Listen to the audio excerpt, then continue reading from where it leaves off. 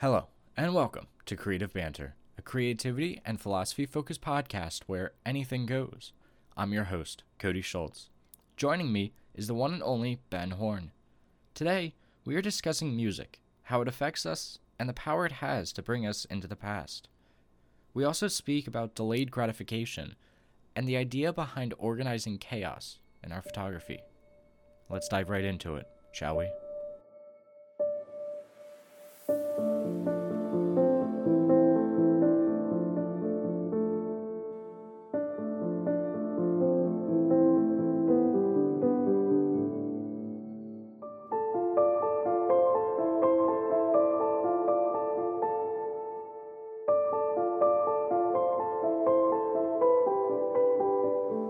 Just did not want to. Whatever. All right, we're good now, so that's all that matters. So I wanted to ask you, Ben, have you done any black and white photography yet? I haven't. I've got the film in my freezer.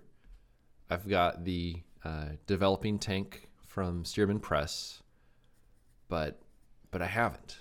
And also just as a point of reference for those listening, this is episode 13 now, and I woke up feeling pretty not great this morning. So this could very well be the COVID episode that everyone's been asking for. I don't. So think that's my anyone's other asking for that, excuse. Yeah, that's my other excuse because I think I don't know for certain if I have it. All I know is that yesterday I skated 12 miles. I had great energy. I felt good. I was passing bicyclists, and then I woke up this morning, and I feel like I got hit by a truck. So That's no good. it's not usually a good sign. No. But so that's my long and roundabout way of saying that I have not shot black and white yet. But I think that will happen perhaps a little later on this summer, perhaps when I have a chance to get out and do any shooting. I don't know. That kind of just sounds like an excuse. You're Well, just it is, you're yeah. just scared of going black and white. Can't handle it.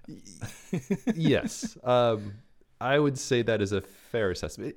I will say it is definitely rather intimidating, though. I think the way that I think about subjects and composition and light has changed a bit. And just as a little bit of an example, I've in the past week or so since the last time we recorded, I've been spending a lot of time going skating. So there's this local lake I skate around. It's really fun to go skating there. And it's the same lake that I've been skating around for like 20 years. And I still remember, like, after my first day of college, it was midday, and then I went over to the lake, went skating around there. And at the time this was, I guess it was 1999. I had a MP3 player made by RCA called RCA Lyra. And so I had a playlist I was listening to as I was skating around the lake. And now that I'm skating again, I decided to see if I can rebuild that playlist. Interesting. And it's interesting, just because skating around the same lake and listening to the same songs, it really got me thinking about kind of how we relate to music with where we are in life. Have you found that to be the case for you in terms of music and associating, songs with different points in your life and stuff along those lines? I kind of go all over the place with music now, so I have definitely touched back on music that I used to listen to. Like John Denver was always huge when I was younger.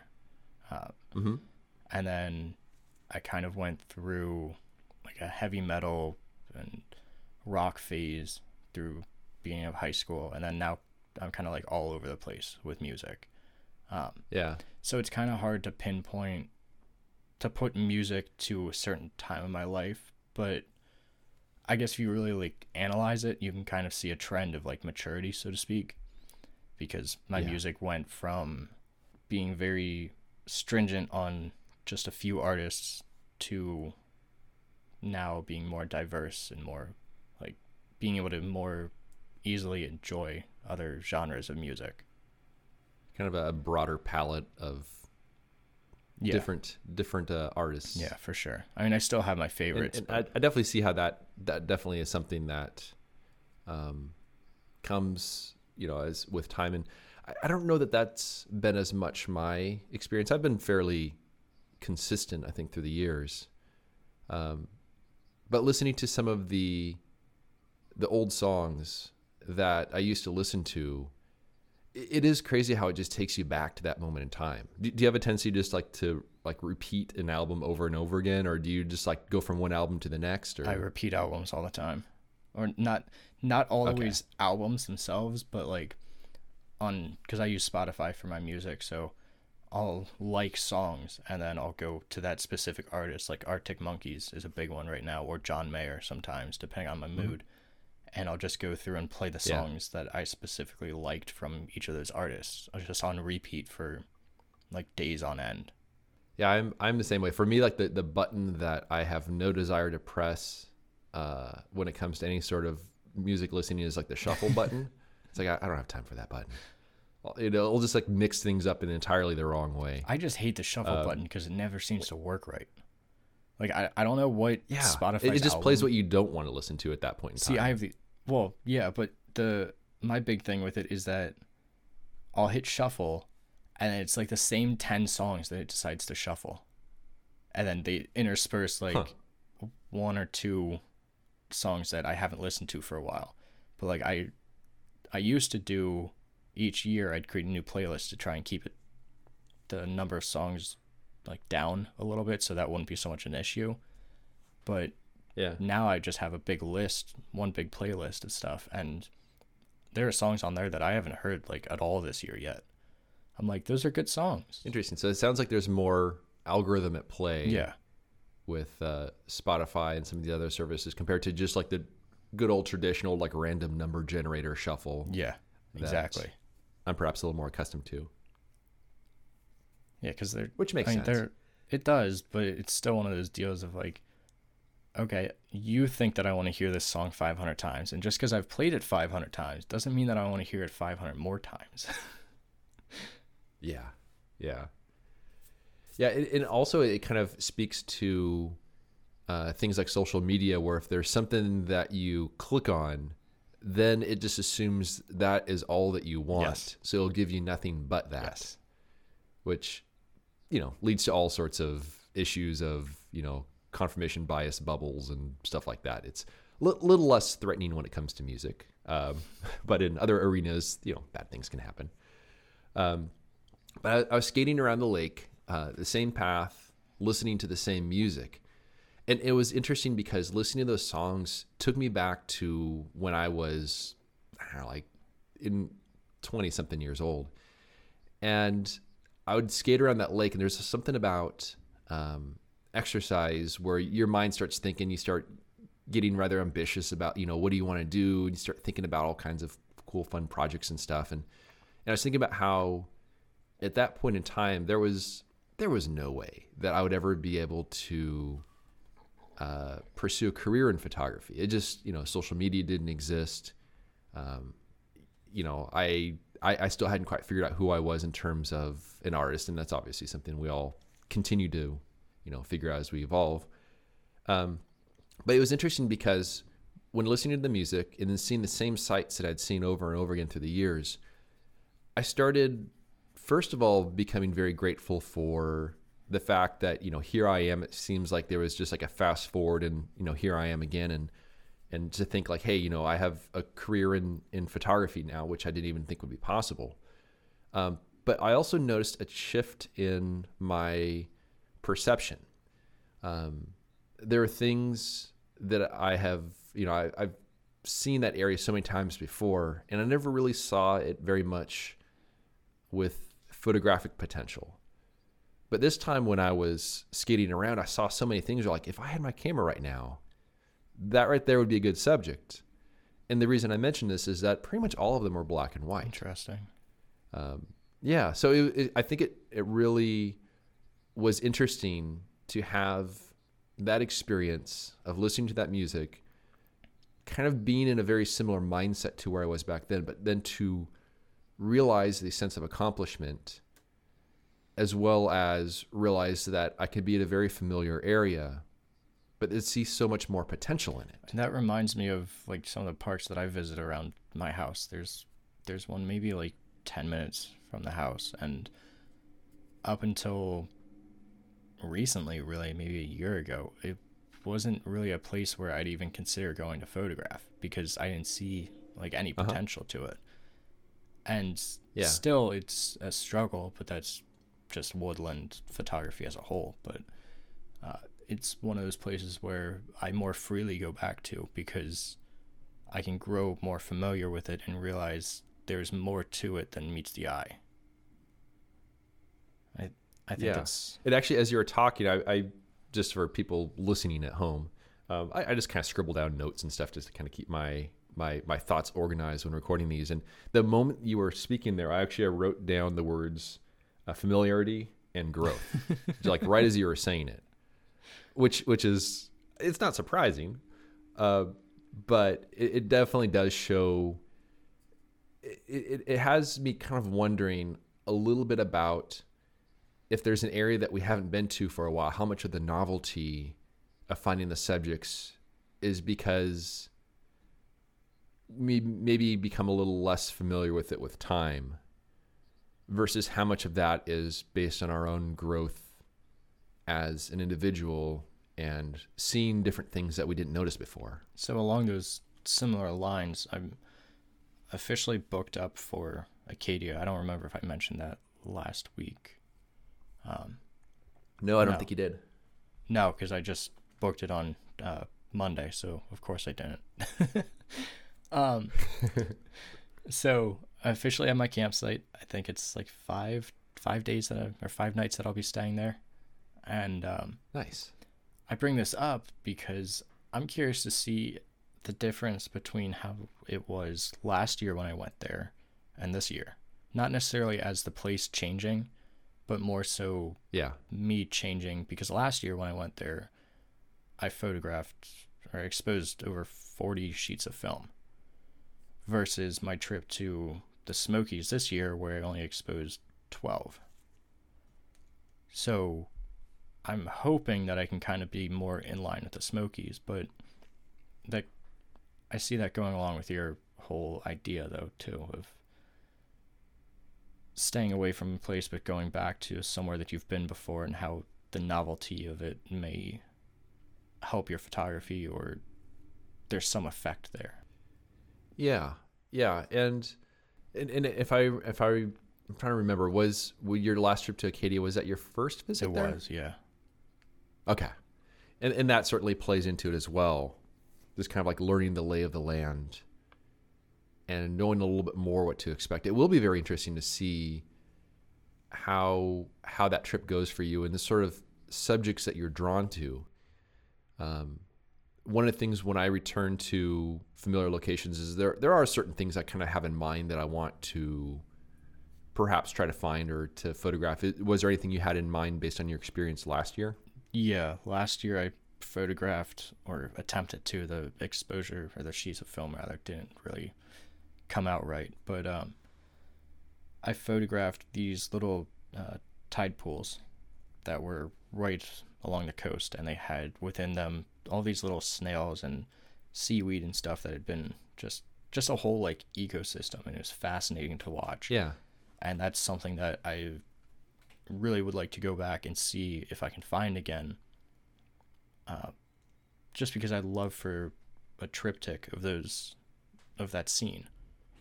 Just that would be cool. I had the whole idea fleshed out, and it would have been, I think, a really great photograph, because you have all these details that so many people pass by and don't even notice. I mean, when I was there photographing these, it was right by one of the lighthouses, and so you had a ton of people crowding these rocks and everything, trying to get a good photograph of the lighthouse. And meanwhile, I'm there with my 4x5 camera pointing it down at a tide pool where people are looking at me sideways thinking, okay, first of all, what is this contraption that he's using? Why is he under this cloth, this blanket, and why is he pointing it at this little pool? Like, what is in there?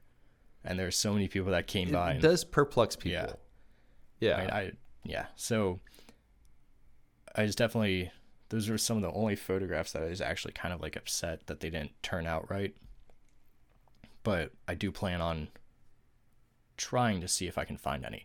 It'll be weird though, because I'm going in September versus May. So totally different seasons. So I'm curious to see how that area changes. Plus, it's such a chaotic environment in terms of the tides, the light. I mean, there's so many different variables. The presence of the critters that are in there. So it truly is a place that you can go back to again and again, and you're not going to find the same thing twice. Which is, it's good that you're kind of looking for more of a broad sort of thing. Like, I love the textures and subjects in this area. And I think when people get it in their mind, like, oh, there was this specific photo that, it didn't work out, I want to get that same photo. I think that's the sort of thing that only really leads to frustration. Yeah. And that goes back to one of our earlier episodes with expectations and this whole idea that there are good expectations versus bad ones. And I think having this idea of me wanting to photograph these tide pools and the ecosystems, the smaller ecosystems within these areas, is totally different from me going up there and saying, I want to go and photograph this tree at this exact time to get this exact photograph, and expecting it all to come together, when in reality it's not going to. Do you think it's going to be a annual location for you to visit? Ideally, yeah. It's one of the areas, because I'd love to move up to Vermont and be in that general area, because then I'd have the Adirondacks to my west and Acadia to my east, and both within less than 10 hours drive, where I can easily access them and kind of go along with the same path, at least with Acadia, as you do with Zion and Death Valley, because then I can have these places where 2 or 3 times a year I can go back to them and kind of see how everything transitions and what I can take from each of them. Are there any bears up there? Funny enough, not in Acadia, because it's coastal. Oh, interesting. So I would have thought there would be. I mean, I know nothing about the area, but I was thinking like there's got to be bears there, because I've seen how lush it is, but I can also see how maybe it's not quite their environment. There's actually like no animals up there. Yeah. Because of it being like an island, essentially. There's like nothing. There are deer and that kind of thing, but no like bears, even moose. Like moose are supposed to be abundant in Maine, and I was hoping so bad to see at least one moose while I was up there last year, and I was driving home and I was just like, I'm so irritated that I didn't see a moose. But it's because of the area around it. But it's funny you mentioned about bears, because I have my trip to the Adirondacks where I'm meeting up with Chris Murray, and I got an email and a phone call from from the campsite that I'm staying at, saying, hey, there's heavy bear activity here, so be vigilant. Like, great. Yeah. When you know that there's actual bear scent on you're not going to have that bag anymore, but it might still be on some of the stuff in there. You never know. Yeah. I mean, I got bear spray, so I mean, there's that just in case. I don't really see there being much of an issue, because I don't know.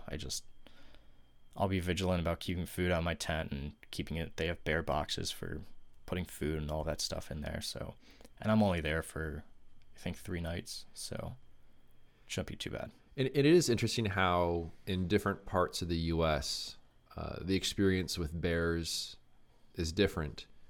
I mean, just my only experience is really in the Sierra Nevada, just a little bit, then up in Glacier, then over in kind of the Olympic National Park area, and how the bears in the Sierra Nevada, they'll just tear open a car door to get like a wrapper from a candy that's on the inside because it can smell it. It'll just, peel back a car door with no issue. Versus up in Glacier, they're saying, hey, if your food's in a hard-sided vehicle, you're fine. They're not going to get into it. And then I remember up in the Pacific Northwest where the bears were extremely elusive there. And their presence is there, but it's not the same as in other areas. And so it'll be interesting to know kind of how they are more so on the East Coast, because I have no experience with them over there. I mean, I was reading up on, because I knew in New York, if you're on like the Appalachian Trail section there, you have to have like a bear canister or like a bear bag. But I was reading through forums about people doing the whole Appalachian Trail, and they just sleep right with their food aside of them and have no issue with bears. It's like mice and raccoons and stuff here and there, but for the most part, nothing even gets close to them. Huh. I mean, I'm not that brazen. Yeah.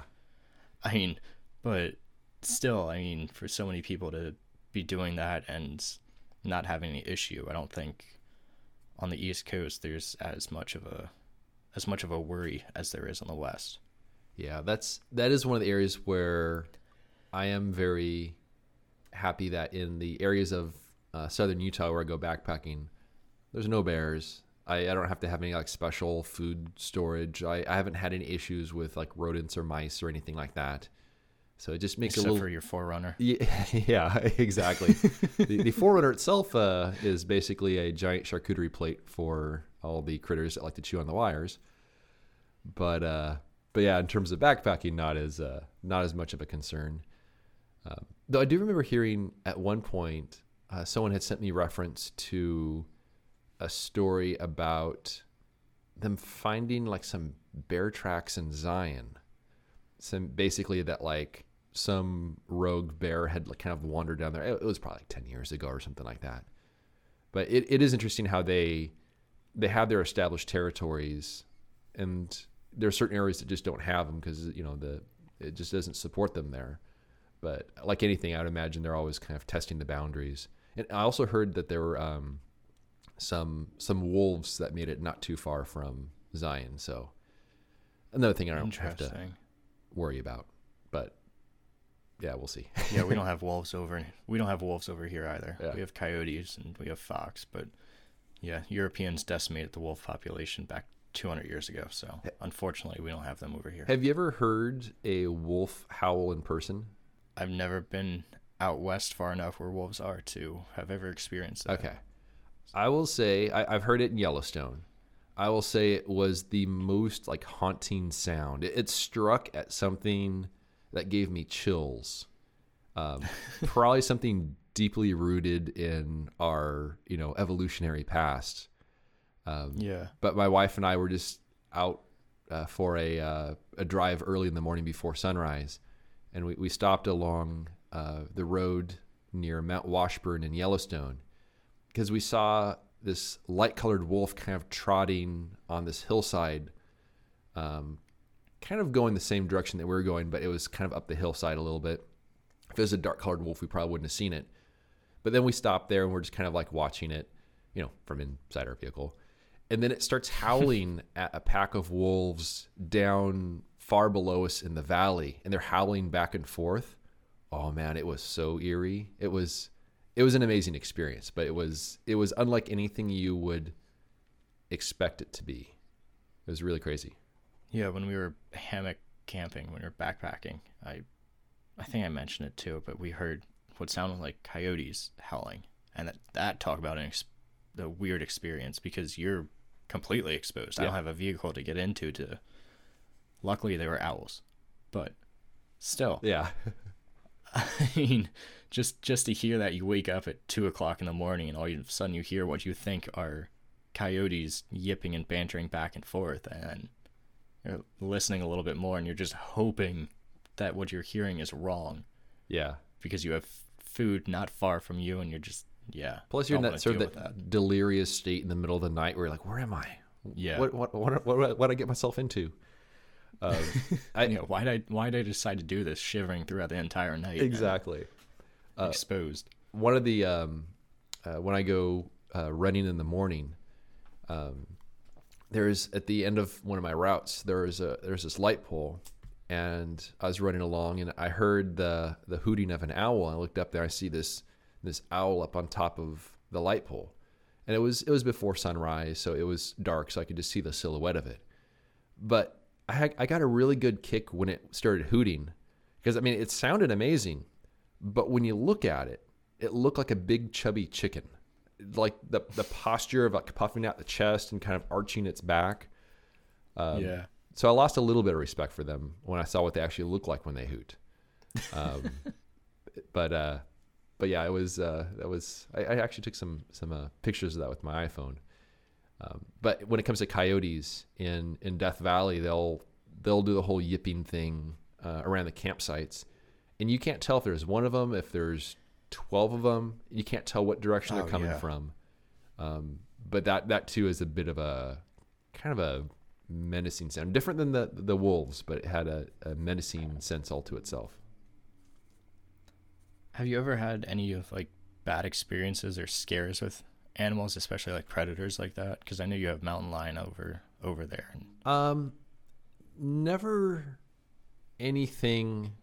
I mean, I've just been aware of the presence of mountain lions, where I'll see their really fresh tracks that occurred overnight as I'm hiking into somewhere in the morning.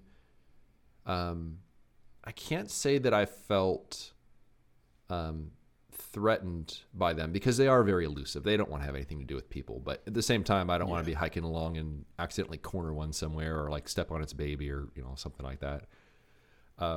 But when you see their paw prints in some damp mud, you gain a whole new respect for them, because they're pretty big prints. Though I'd say probably the biggest experience I had with an animal was probably the bull that was in one of the canyons on a backpacking trip. And it was just kind of loose in the canyon, up canyon from me somewhere, and it was echoing off the canyon walls as it was bellowing, and it sounded like a dinosaur.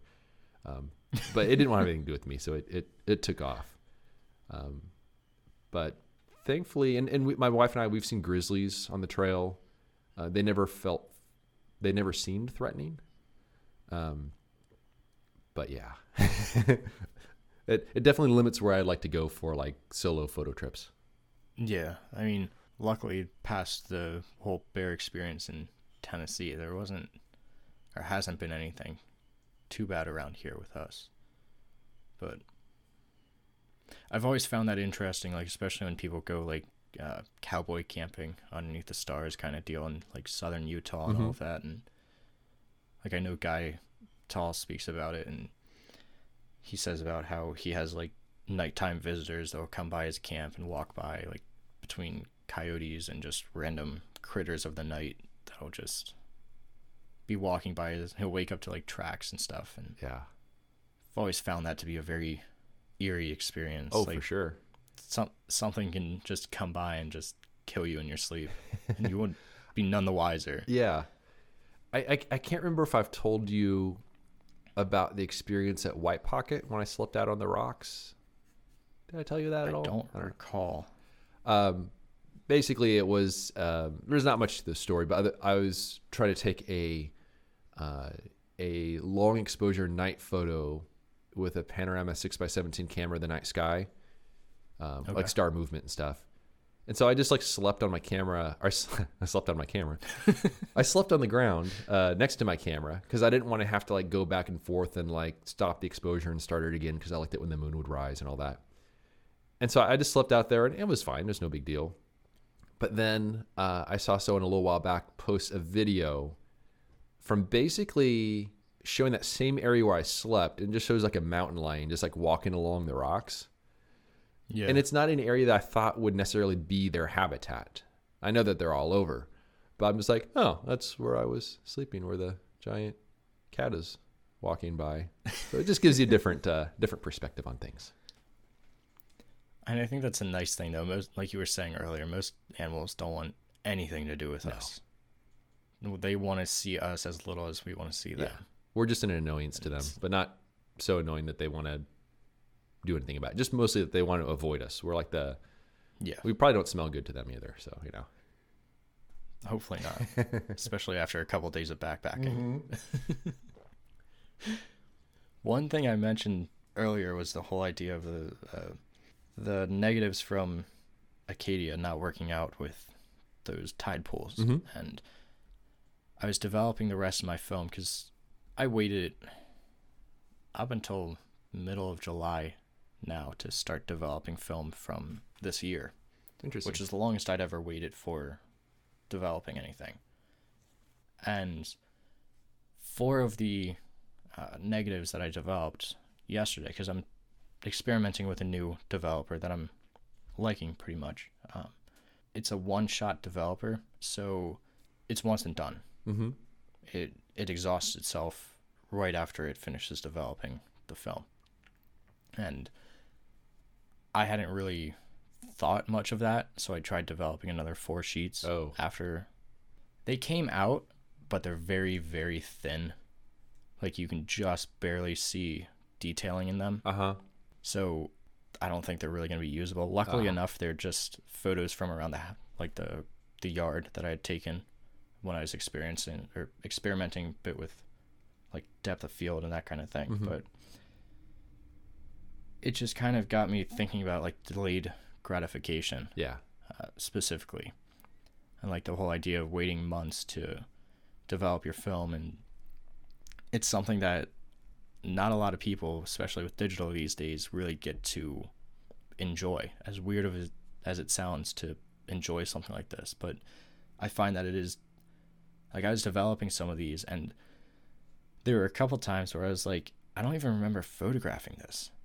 Like, one that came out was an abstract photo of water at the base of a waterfall. Mm-hmm. And I looked at it after I pulled it out of the daylight tank, and I was like, what is this? Especially as a negative. I had no recollection. I'm like, it's a negative, and it took me like a solid like 5 minutes to realize, oh, this is a photograph of water. And like, I take my phone after I pull the negatives out, and before I hang them to dry, I take a photograph of each one and then invert it just to see, basically, is my exposure okay, and that kind of thing. Mm-hmm. And I had to do that with this one, and in order to realize what it actually was, because otherwise it kind of looked like an abstract of like a tree bark or something, or it could have been anything, for anything my imagination could have come up with, which is fascinating. It was one of the first photographs of mine that have ever gotten like that. But still, to have that experience is something that years ago when I was shooting digital, I never would have been able to have. And I think people are missing out with that, but I wanted to get your thoughts on that whole delayed gratification there. Yeah, I suppose at times, instead of being a delayed gratification, it could be just delayed disappointment. But somehow that's not quite as bad sometimes. I think with time and distance from when you shoot the photos, whether something did turn out or didn't turn out, there's something about the experience where I don't really know how to describe it other than you're just more detached from the moment. I think perhaps it allows us to see the images for a bit more of what they really are. Kind of seeing more critically. Yes. And I personally feel it. I personally believe it makes me a better photographer, because it really absolutely forces me to go with my first instinct on a scene. I mean, try to get as good as I can in camera. But I think perhaps by not seeing other variations of that as I'm shooting it, the fact that I have to wait all that time to see it and then have that separation from reality, I think it makes me more so accept that, this is the picture as it is. It may not be perfect, but I think I'm going to be more satisfied with it. I don't get me wrong. I absolutely love the ability with digital to see a photograph right away and just ensure that that's what I want, like especially with exposure. But at the same time, I mean, there's nothing like waiting even just like a couple weeks kind of deal to develop your film yourself and then pull it out and be like, I'm seeing this in such a detached manner. Even if it's not completely detached, you could still get, like we were saying, to see more critically about the photograph itself and to analyze it in a way that you wouldn't have been able to when you first photographed it. because a lot of times emotions get in the way, especially. Oh yeah. And I think that's where I kind of ran into some degree of trouble while shooting digital, because I'll find a scene, I'll take a picture of it, I'll look at it on the rear screen, and I'd be like, cool, I got it. As opposed to really just trying to, I don't know, there's something about just having to, or not even being able to see the results right away, which will bias you from one way or another, whether it's shooting more, whether it's shooting less. I think for me, it builds a greater sense of satisfaction. It also allows me to be more cruel to the work. I mean, when I do the film reveal videos, and that's one of the things why, and that, by the way, that's only usually about a week or so after I get back from the trip. So it's not like it's, been, months or whatever. But I have no problem being very cruel to my own work, even in that 1 week's time, where I just look at it, I'm like, you have nope. to be. I think you really have to be as cruel to your work if you want to get really good, and you really want to, even if you're not comparing yourself to others, but comparing yourself to your past self. Yeah. And just improve as much as possible. If you're not being cruel to your work, then there's something that's missing then, I think. Do you think you're your own worst critic when it comes to your own work? Oh, absolutely. Yeah, same here. I mean, I see that a lot more in my writing, especially. I mean, I remember, so before I start working with On Landscape and getting my writings published more often, which still isn't a ton, but it's more than it's ever been. I remember I would sit down and I'd try to write something, and I would just think, oh, this is terrible. Like, this is awful. But I'd send it to, like, a friend of mine or to someone else who's even outside of the photography field, and they're like, what are you talking about? Like, I could never in a million years write like this. And I think photography is much the same, too. Yeah. Where you end up becoming your worst critic, because you know what went into it, and more easily can see the mistakes that you made during any type of process, or just with writing where it just doesn't flow right, or with a photograph where the exposure is just slightly off but you can't do anything about it, or something about it, something small and minuscule, just to you is ruining the photograph, but to someone else they're like, this could be in a museum somewhere, kind of deal. I don't think anyone says that about my work, but I'm far worse. I'm much harder on myself about writing, but I think it's because there are too many options, and I start overthinking all the details. Like there's a point absolutely. in my mind that I want to express, and I write it, but then I start playing this endless game of changing around the order of the words in the sentence to have an ever so slightly different way that it reads. And I'm amazed that there's like, you can write the same sentence like 4 or 5 different ways, and it says the same general thing. The average person reading it's not going to know a difference.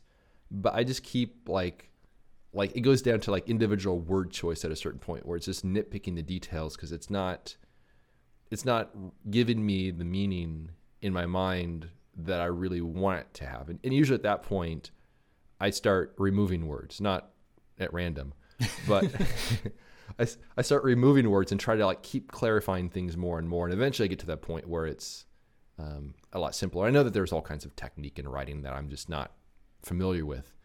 But in some ways it is a bit like photography, where oftentimes trying to simplify the image, try to simplify the point, trying to remove any sort of extraneous stuff, I find is oftentimes the formula for success. I mean, that's what they always say about photography versus painting, is that with photography, it's about removing things and simplifying what's already there.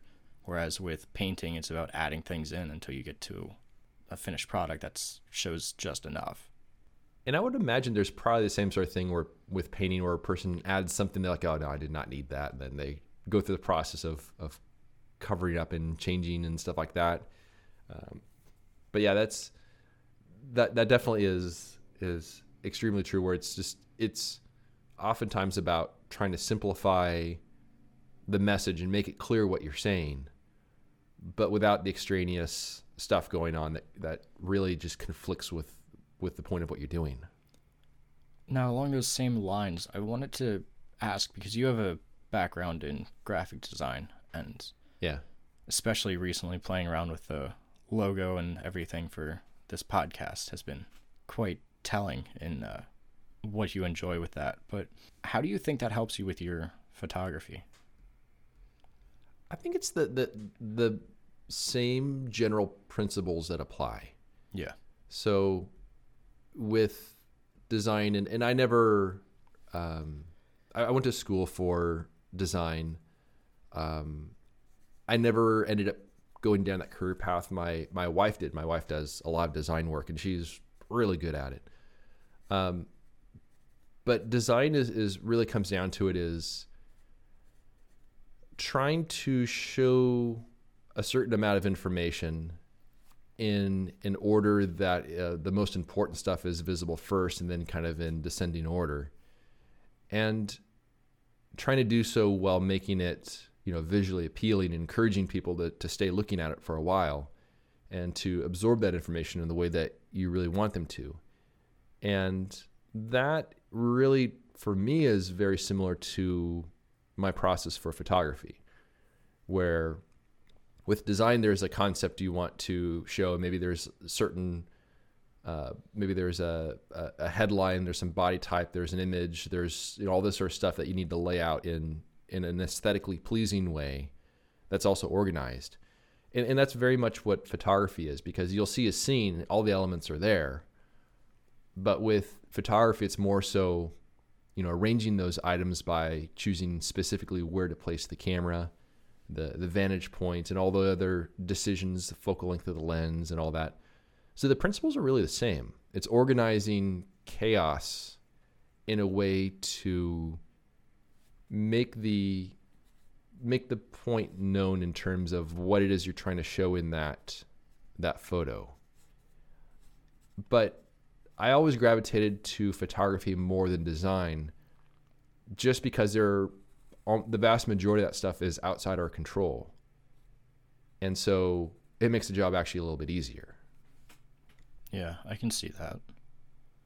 And I think it goes back to the whole thing with writing. I struggle with writing because there's too many variables at play. But when it comes to photography, it really is just a matter of trying to, it's a visual negotiation to try to simplify a scene. And basically it's a matter of what lens you're using in terms of focal length, where you're placing your camera, and then just waiting for that right light. So to me, it's a lot easier than design or than writing. I think there's also an aspect of it where the more that you learn about, say, writing or design, the easier it is to just simplify your tool set. Because even with photography, with large format photography, we only have a set selection of lenses that we can use for each format. It's not nearly as, we don't have zoom lenses. Can't get as easily a 14 millimeter or 10 millimeter fisheye kind of lens for an 8x10. But I think I only use one lens with my 4x5. One lens, one film stock, one camera. And even with my digital, when I was shooting with that, I was typically only using one lens, maybe two. So I think the more that we learn about ourselves as creators, as artists, however you want to say it, we are better able to make the decisions and build up this tool set that is going to help us to create in the most meaningful and most impactful manner. I know for writing for me, I like learning new words and throwing some new things in there, but my vocabulary is pretty much set as it is, and that's the vocabulary that I use across all of my writing. And I'll pick up things here and there, but I think that still relates just to photography too, where I'll pick up new little techniques and different things that I can do to improve it, but at the end of the day, I'm using a very basic set of tools to create, despite the innumerable amounts of options that I have to be doing the same exact things. So I think as we learn more about things, we're able to better mature as creators.